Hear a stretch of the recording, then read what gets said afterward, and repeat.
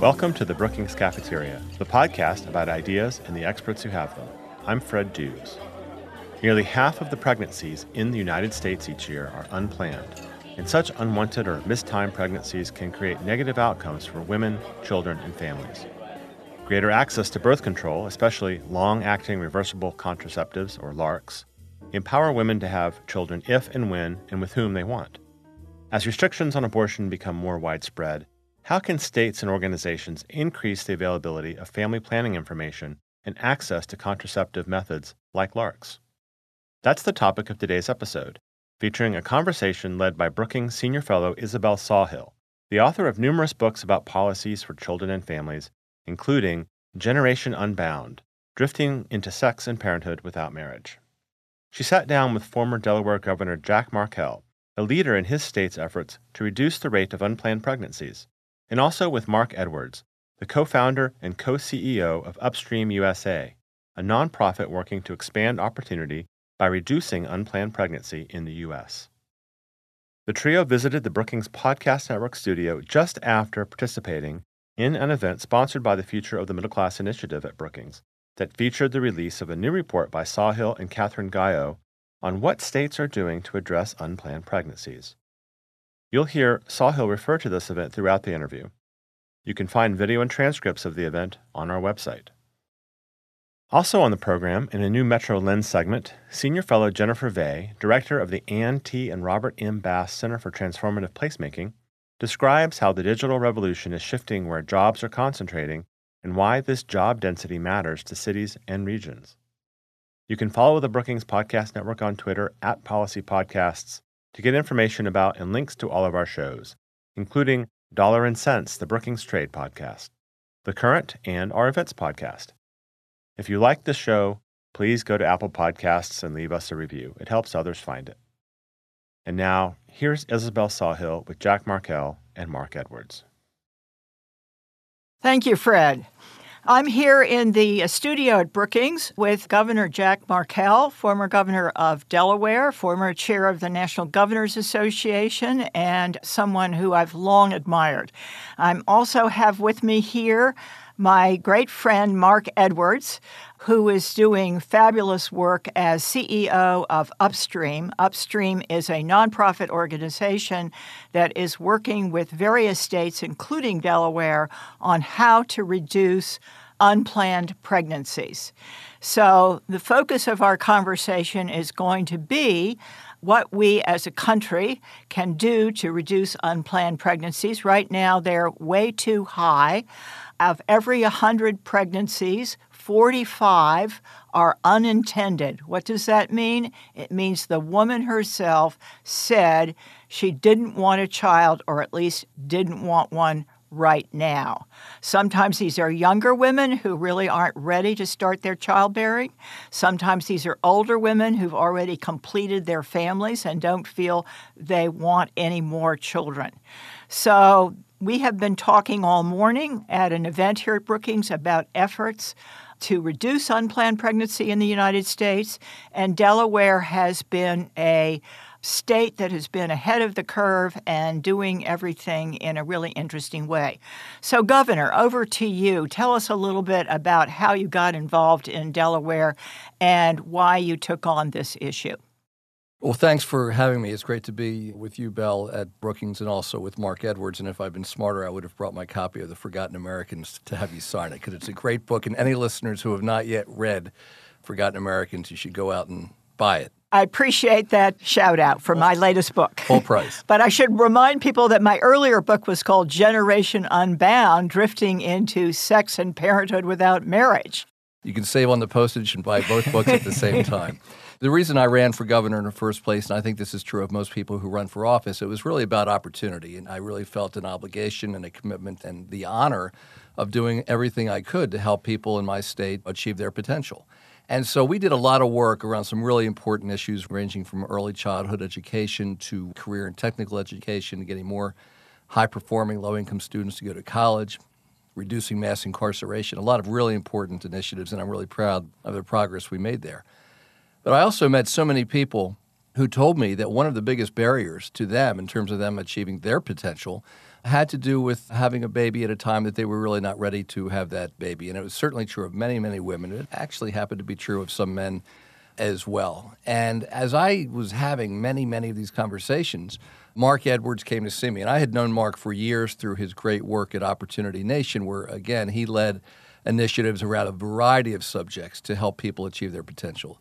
And he told me, he came to visit me in my office in Wilmington, and he said he had come to the conclusion that one of the most important things that we could all do to help people achieve their potential was to really put women in a position where they could have agency over their own decision about when to start a family or when to increase the size of their family. And the more I thought about it, I connected that with many of the conversations that I had had over a period of years. And I decided he was right. And he suggested a partnership between the state of Delaware and Upstream USA, which is an organization he created. And so we launched that partnership. It's really been a remarkable success, and I'm just so proud of it. And now I'm actually working on the Upstream USA National Board, and it's just a thrill to see other states follow Delaware's lead. Yes, Mark, please come in and tell your side of this story. I had been working, as Jack mentioned, at Opportunity Nation, which was a national coalition of about 300 national nonprofits working in the opportunity space. And my recollection is you were the leader of that effort, the executive director. Yes, I was. And as I was spent in that role, in that capacity, I spent a lot of time just listening to young adults about what their challenges were, just all around the country. And long before Upstream, was just struck by how many of their stories began with some version of, I got my girlfriend pregnant and this happened, or I found myself pregnant and I had to drop out of school. I just kept hearing that.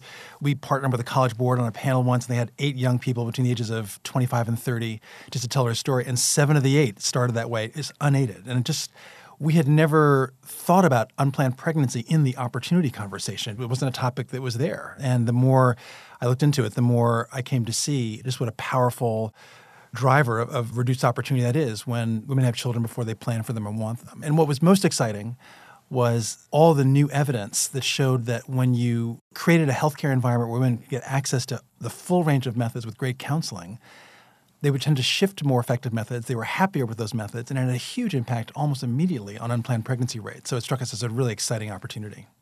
Well, I think one of the really interesting questions that came up this morning, in fact, you raised it yourself, and Governor, I'd like your thoughts on this as well, was the question of if we're trying to increase opportunity for both children and adults, and if we're trying to get people out of poverty and have better lives, there are lots of things we need to do. We need childcare, we need better jobs, we need better education, better healthcare system generally. But this is an issue that has not gotten as much attention as things like education and jobs. So I want to come back, Governor, to something you said earlier, which you had gotten used to talking about IUDs. And how many governors ever talk about IUDs? And I began thinking, this is not just the education governor and not just the jobs governor, which you obviously were so successful in so many areas, but also the IUD governor. So talk a little more about the opportunity story here.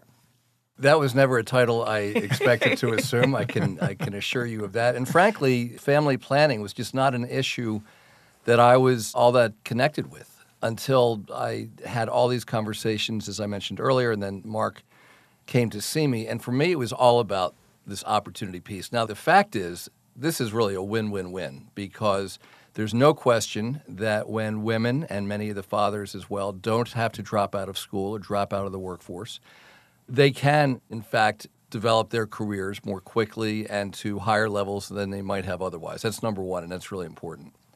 Number two, this is a fantastic way to improve birth outcomes because essentially what we've done in Delaware is we've changed the way the healthcare system interacts with women of childbearing age.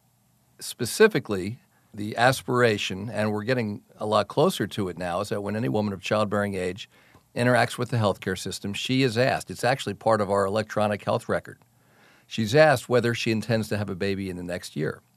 If the answer is yes, then she is connected to the appropriate preconception or prenatal care. If the answer is no, she's connected to the full range of methods. But if the answer is yes, means that there's a much higher likelihood that she will be delivering a healthy baby. And so this idea of improving birth outcomes is really, really important. So that's the second win. The third win is around tax savings. And again, that was not the impetus for this.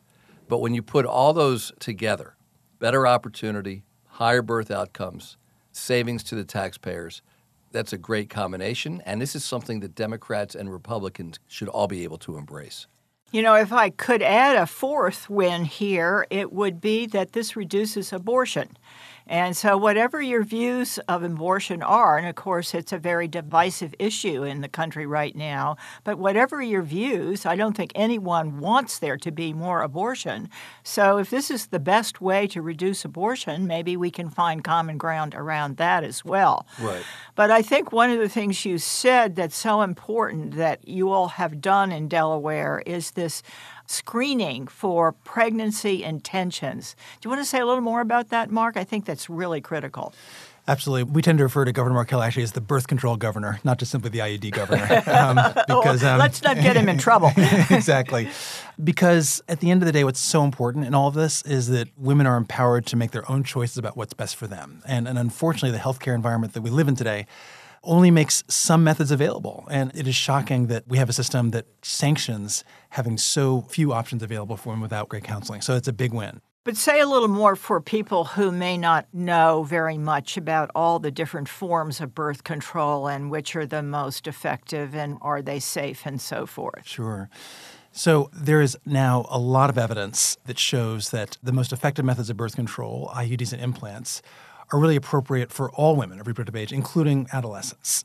Most recently, the American Academy of Pediatrics, the CDC, the Office of Population Affairs, all have come up with a committee opinion saying that IUDs and implants, LARC methods, are the first-line methods of birth control for really all women. And so, including, by the way, the American College of OBGYNs, the professional association of the people who deliver this care, have said that long-acting reversible contraception should be the first line of defense. I just want to make that point because I give talks on this and people say to me, well, this is probably not safe or it's probably not appropriate for very young women, women who've never had children, teenagers, et cetera. That's not true.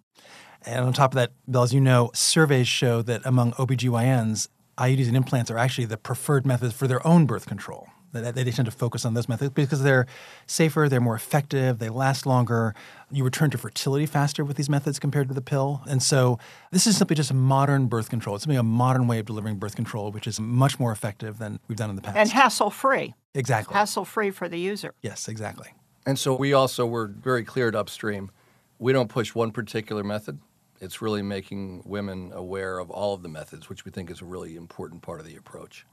I think that's a really important thing to get across. And of course, long-acting contraception isn't for everyone, and it isn't going to work well for everyone. And the most important thing is for women to have a wide range of choices and for their choices to be what are respected. And Bill, just in addition to that, I think what's also really critically important is that we know that women are in charge and that they are empowered in making their own choices. And so one of the things that we do at Upstream is to actually survey women to confirm, did you make the choice about the method or did someone tell you what to do? 99% of women surveyed are saying that they made their own choices or they made it with their provider. Did you feel listened to? Did you feel pressured in any way? 99% of women are saying they didn't feel pressured and they did feel listened to. It's just enormously important. We all operate in a world where in the very recent history, in fact, even in some places currently, there's been a history of reproductive coercion. That should not get in the way of providing best-in-class contraceptive care. Here's Senior Fellow Jennifer Vey with another installment of Metro Lens.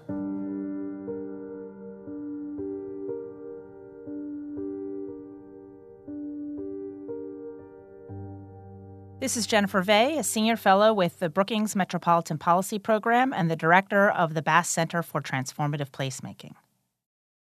The relationship between place and the economy is constantly evolving and continually shaping the growth, development, and decay of our communities. Indeed, from the rise of industrial cities during the 19th century to the spread of auto-centric suburbs during the 20th, this changing relationship helped produce the varied patterns of concentration, dispersion, and racial and economic segregation that still largely characterize our cities and regions today. These patterns are not static, however. As in the past, today's digital economy is influencing and is influenced by our development patterns, benefiting some industries, workers, and communities over others. A new report from the Bass Center for Transformative Placemaking at Brookings examines these trends, looking particularly at how and how much jobs have been densifying in the country's metropolitan areas. We wanted to examine these trends because, simply put, job density, that is, the degree to which jobs are concentrating or dispersing, can advance better outcomes for more people and places. Decades of research shows that density offers metropolitan areas a means to increase productivity and economic growth, improve the environment, boost civic engagement, and reduce fiscal stress. When coupled with investments in people, dense places can become vibrant, inclusive communities where firms and workers flourish. To understand these trends, the report traces the shifting spatial distribution of private sector jobs in 94 of America's largest metro areas from 2004 to 2015, a time of dramatic economic change. It looks at the extent to which jobs concentrated in these metros during this period, explores the different types of communities within metros where the clustering of employment increased or declined, and examines the influence of various industry sectors on these patterns. So what do we find? For one thing, our work revealed that, overall, job density in metro America has increased, with jobs becoming more concentrated in already dense parts of these areas. More precisely, between 2004 and 2015, job density in these 94 large metros grew on average by nearly 6,000 jobs per square mile, or nearly 30%. Of course, these averages don't quite tell the whole story. In fact, we found that just 4 metro areas, New York, Chicago, San Francisco, and Seattle, accounted for about 90% of this overall increase in metropolitan job density. It's probably safe to say that these 4 metro areas are succeeding economically in part because they are able to provide the dense, connected environments that are increasingly attractive to companies and workers. These 4 metros aside, overall density increased pretty modestly across the other 90 metros in our study. More than that, these increases were not ubiquitous. In fact, only about half of large metropolitan areas experienced any rise in job density, while the other half of metros saw their jobs disperse. On the upside, these declines in job density tended to be fairly small, with only 6 metro areas experiencing declines greater than 30%. All in all, these findings provide important new insights into job density across the country's metropolitan areas. But our report also sheds some light on job density trends within them. Now, the prevailing narrative is that city cores and other urban enclaves are back, propelled by the desire of educated workers for transit access, walkability, and dense constellations of services and amenities. Numerous studies support what observation and anecdote already tell us, that innovative companies are increasingly eschewing suburban office parks in favor of mixed-use downtowns, waterfront areas, and innovation districts where research institutions, advanced firms, and entrepreneurs cluster and connect. But we also know that preferences for urbanism are not universal, nor are the revitalization benefits such preferences generate equally shared. Just look around our metropolitan landscape to see that suburban sprawl remains pervasive. So what do the numbers actually tell us about these trends? Our analysis reveals that core urban counties in the nation's largest metros collectively saw job density increase by about 35%, confirming that many firms and workers are in fact preferring urban environments. Mature suburban counties also saw job density increases, though by a more modest 13%. Exurban counties on the whole saw job density decline. These within-metro trends are very mixed, however. In fact, almost every metro area in our study had at least one county where jobs grew denser, and almost every metro area also had at least one county in which job density declined, a not-so-surprising indication that job concentration and job sprawl are occurring simultaneously. This brings me to the last part of our analysis. The findings I've just described tell us a fair bit about how much and where jobs tend to be clustering. But we also wanted to get at the why behind these trends. That is, whether jobs in certain sectors of the economy are exhibiting different geographic patterns than others. Here's what we found. Across the 94 metro areas, job density increased from 2004 to 2015 in every industry sector except manufacturing and logistics. These trends indicate a growing preference for density throughout most of the economy. However, while these increases were fairly large among metros overall, they were, again, not necessarily widespread across them. Job density increases were fairly pervasive in sectors such as arts and entertainment, corporate headquarters, real estate, healthcare, and in hospitality areas like food and hotel services. By contrast, the 60% overall increase in the density of information sector jobs was driven largely by San Francisco, New York, and Seattle. In fact, only 33 of the 94 metros in our study saw the density of these knowledge-intensive jobs rise at all, a group which includes fast-growing tech hotspots such as Austin, Indianapolis, and Nashville. The retail, professional services, and financial sectors were also among those in which job density increases occurred in a minority share of metro areas. In undertaking this work, our intention was to help provide a clear understanding of how changing demands for place are influencing the clustering of jobs both across and within metro areas.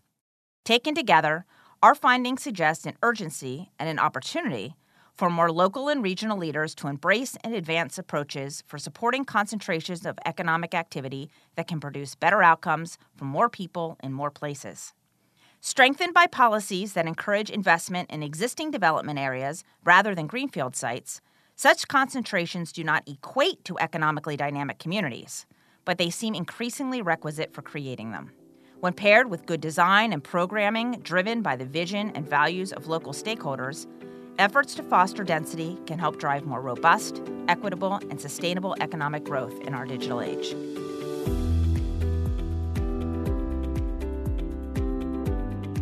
You can get the report titled Where Jobs Are Concentrating and Why It Matters to Cities and Regions, co-authored by Vey, Chad Shearer, and Joanne Kim, on our website.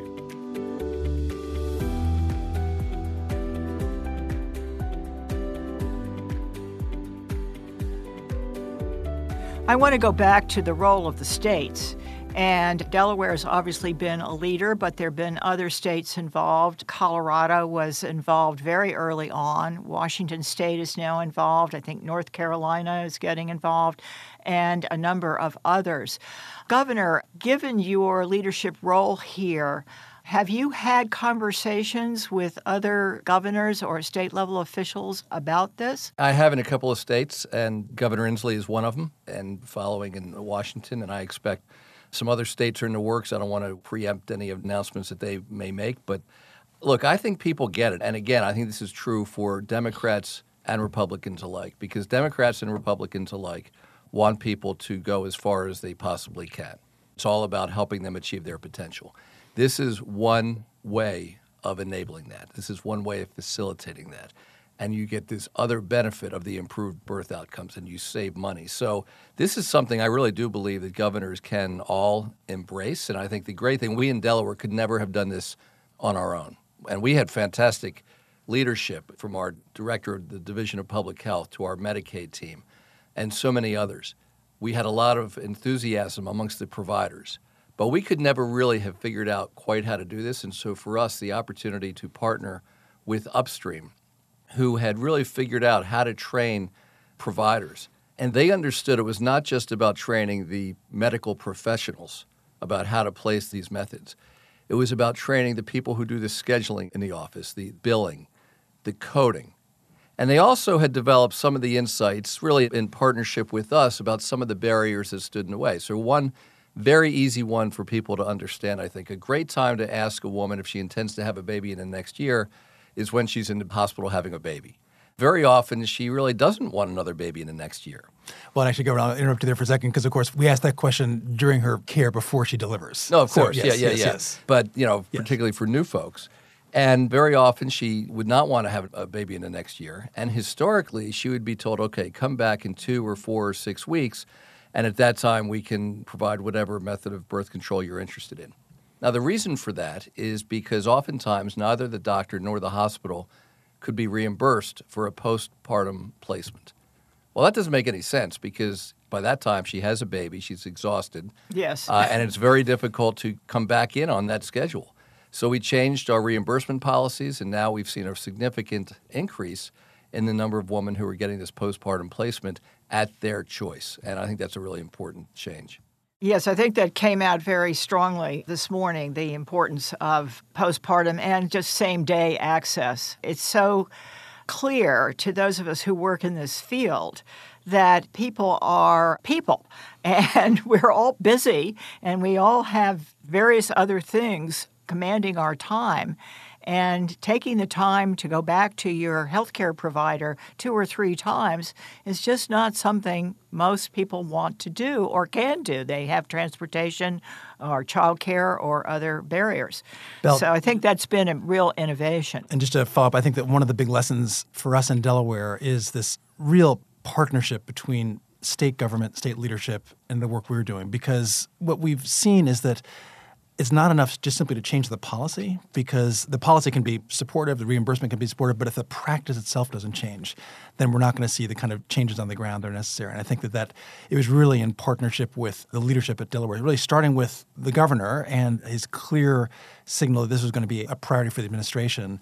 In partnership, we really could both ensure that those reimbursement flows were appropriate and ensure that practices across the state, public, private, inpatient, outpatient, all were aligned to ensure that women could get access to the full range of methods in just one visit. And the beauty of this change in practices, which frankly has a lot less to do with who the governor is and frankly people within the state agencies, and it's more the practitioners in the field at the clinics, at the hospitals and the like. When they change their practice, when they include in their electronic health care record this question about whether women intend to have a baby in the next year, that means after a period of time, upstream actually works its way out of being in business in that state. And I think this is an incredibly important point for people to understand, that this is not about an organization coming in and saying we're going to be there forever. It's actually an organization coming in and saying we'll be there for a period of time and then we're going to back out, because by that point, as we're seeing in Delaware now, the change in practice will have taken over at all these clinics and hospitals and providers. So upstream is really a change agent. They certainly a were. Change they agent, certainly yes. were for us. So let's hope that you can make it to all 50 states eventually. Now, at the federal level, we're not seeing so much good news right now. We see funding cutbacks for Title X, for family planning clinics that serve predominantly lower-income women, and we're seeing new regulations about whether or not a clinic is eligible to get any federal money. We're seeing some of that money being used for other purposes. We're seeing an important provision that was in the Affordable Care Act, which said that everyone with insurance should get access at no cost to them to any form of birth control that they chose. That's being rolled back. Now, all of these are new regulations. Federal regulations are in the courts now. But as we heard this morning from a number of practitioners in a number of states, this is beginning to have an effect. And I think one of the more interesting questions that was asked this morning was, is it the case that states are going to be able to deal with these changes? Is that where the leadership is going to be in the future? And what kind of challenges is that going to create for all of us and for other governors?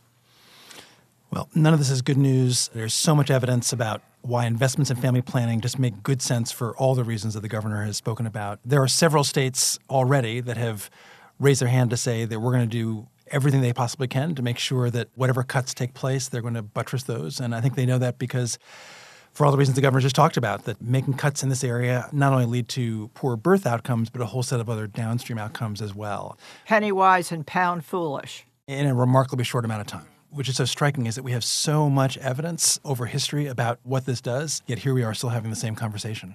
Yeah, let's talk about the evidence for a moment. I know neither of you are researchers, but I thought it was so interesting this morning. We had a whole panel with some of the best researchers in the country talking about what's been accomplished in Colorado, in Delaware, in Utah, a very conservative state, by the way, where they actually have quite an excellent initiative underway. And some of these states are using, by the way, media campaigns and ways of getting information out to the public in innovative fashion, using mobile phones, for example, to get young people where they are and where they find their information. And I thought all that was very interesting, and that the research showing that there have been in Delaware and in Colorado and in Utah and in some other places major reductions in unplanned pregnancies, pregnancy rates amongst people who've come to clinics who, by definition, are trying to prevent a pregnancy. And where states have taken the initiative, as you have in Delaware, the rates have fallen far faster or more quickly than in the U.S. as a whole. And the researchers seem to be of a consensus. They seem to be agreeing that the efforts that you all have made a substantial difference. And one question we asked them was, what do you mean by a substantial difference? Is this a bigger difference than in other programs you may have evaluated? And my hearing of this, I don't know if you all agree, was yes. They were saying these are pretty big impacts. Yeah, I thought they were all terrific, that panel, and I thought the researcher from Michigan was very clear on that point, that if you're looking at what can reduce child poverty, that investments in family planning are better by a decent margin compared to other alternatives. So, I mean, again, when we think about some of these policy changes at the federal level, I really do hope that this becomes a part of the national debate, including during this presidential campaign, because when people realize that there's a solution out there which has the best impact on reducing child poverty and which, by the way, will also reduce significantly the number of abortions. We talked about this briefly already, but I don't think we put a number on it. According to Planned Parenthood in Delaware, we've seen about a 32% reduction in abortion over the first 3 years of this initiative without reducing access to abortion.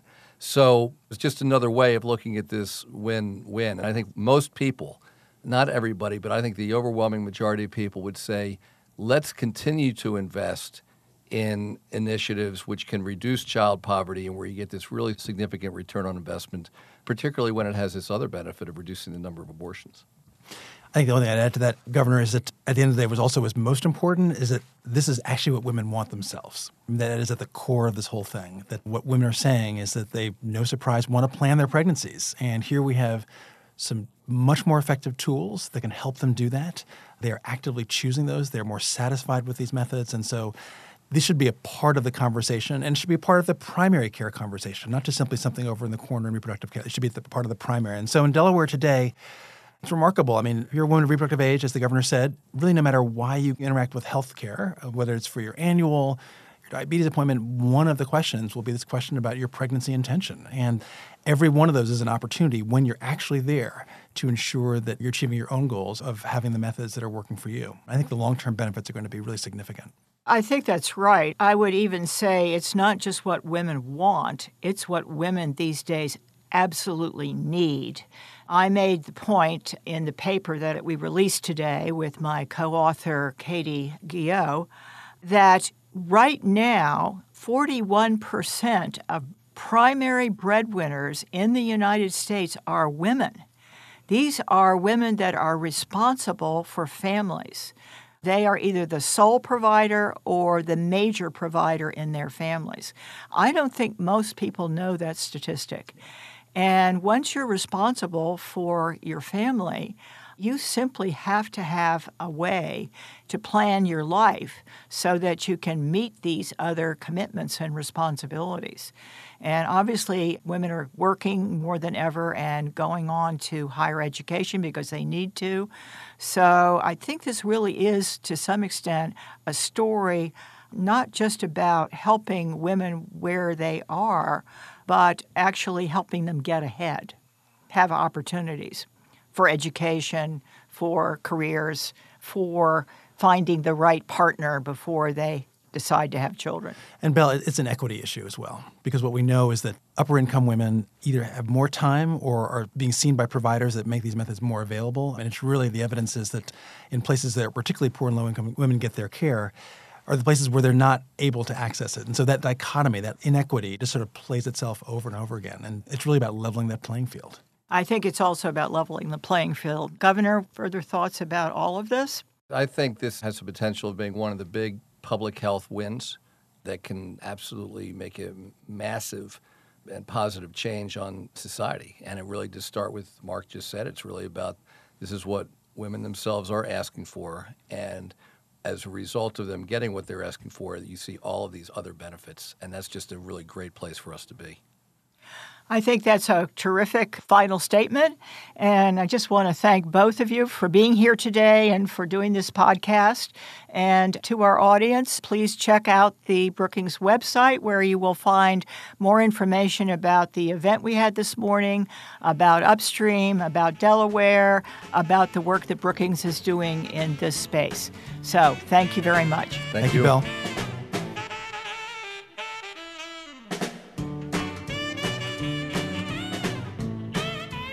To learn more about the research on family planning and reducing unwanted pregnancies, you can find the event on our website. It was held on June 24th.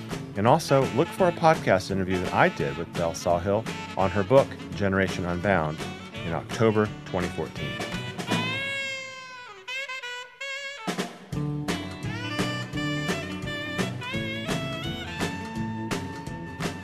The Brookings Cafeteria podcast is the product of an amazing team of colleagues, starting with audio engineer Gaston Reboredo and producer Chris McKenna. Bill Finan, director of the Brookings Institution Press, does the book interviews, and Lizette Baylor and Eric Abalahin provide design and web support. Our intern this summer is Betsy Broaddus. Finally, my thanks to Camila Ramirez and Emily Horn for their guidance and support. The Brookings Cafeteria is brought to you by the Brookings Podcast Network, which also produces Dollar and Cents, The Current, and our events podcasts. Email your questions and comments to me at bcp@brookings.edu. If you have a question for a scholar, include an audio file and I'll play it and the answer on the air. Follow us on Twitter @PolicyPodcasts. You can listen to the Brookings Cafeteria in all the usual places. Visit us online at brookings.edu. Until next time, I'm Fred Dews.